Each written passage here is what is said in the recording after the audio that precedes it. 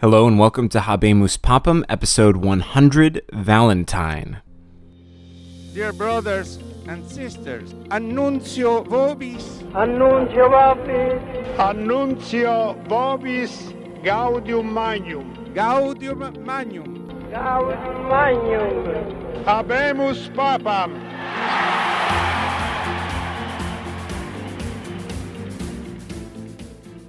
Hey everyone, first off the bat, this isn't the same Valentine as Valentine's Day. This is Pope Valentine. He's not technically a canonized saint, and we just don't know too much about him. He was of Roman origin. He was born around 795, most likely of an aristocratic family. He entered the church service at a young age. He was ordained a subdeacon at 25 by St. Paschal I, and then very soon after that he was ordained a deacon, and then he was made the archdeacon. He continued in that role under Pope Eugene II, and he was particularly noted for his kindness and affability. He was loved apparently by everyone.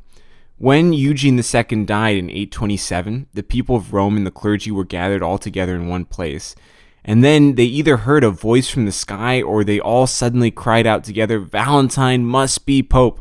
And so they rushed off to St. Mary Major, where they discovered Valentine praying in the church, and they forced him to become Pope. They then carry him off, despite his protests, to St. John Lateran, where they enthroned him and had him consecrated.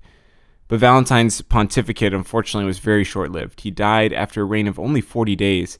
He was probably buried in St. Peter's, but we don't have any record of the location of his tomb. Pope Valentine was succeeded by Pope Gregory IV, but we're not going to get to him next week. This is our 100th Pope, so that means next week we're going to take some time and look back after 100 popes or in 800 years of the church, do a little recap episode. And then we'll get into Gregory IV in 2 weeks.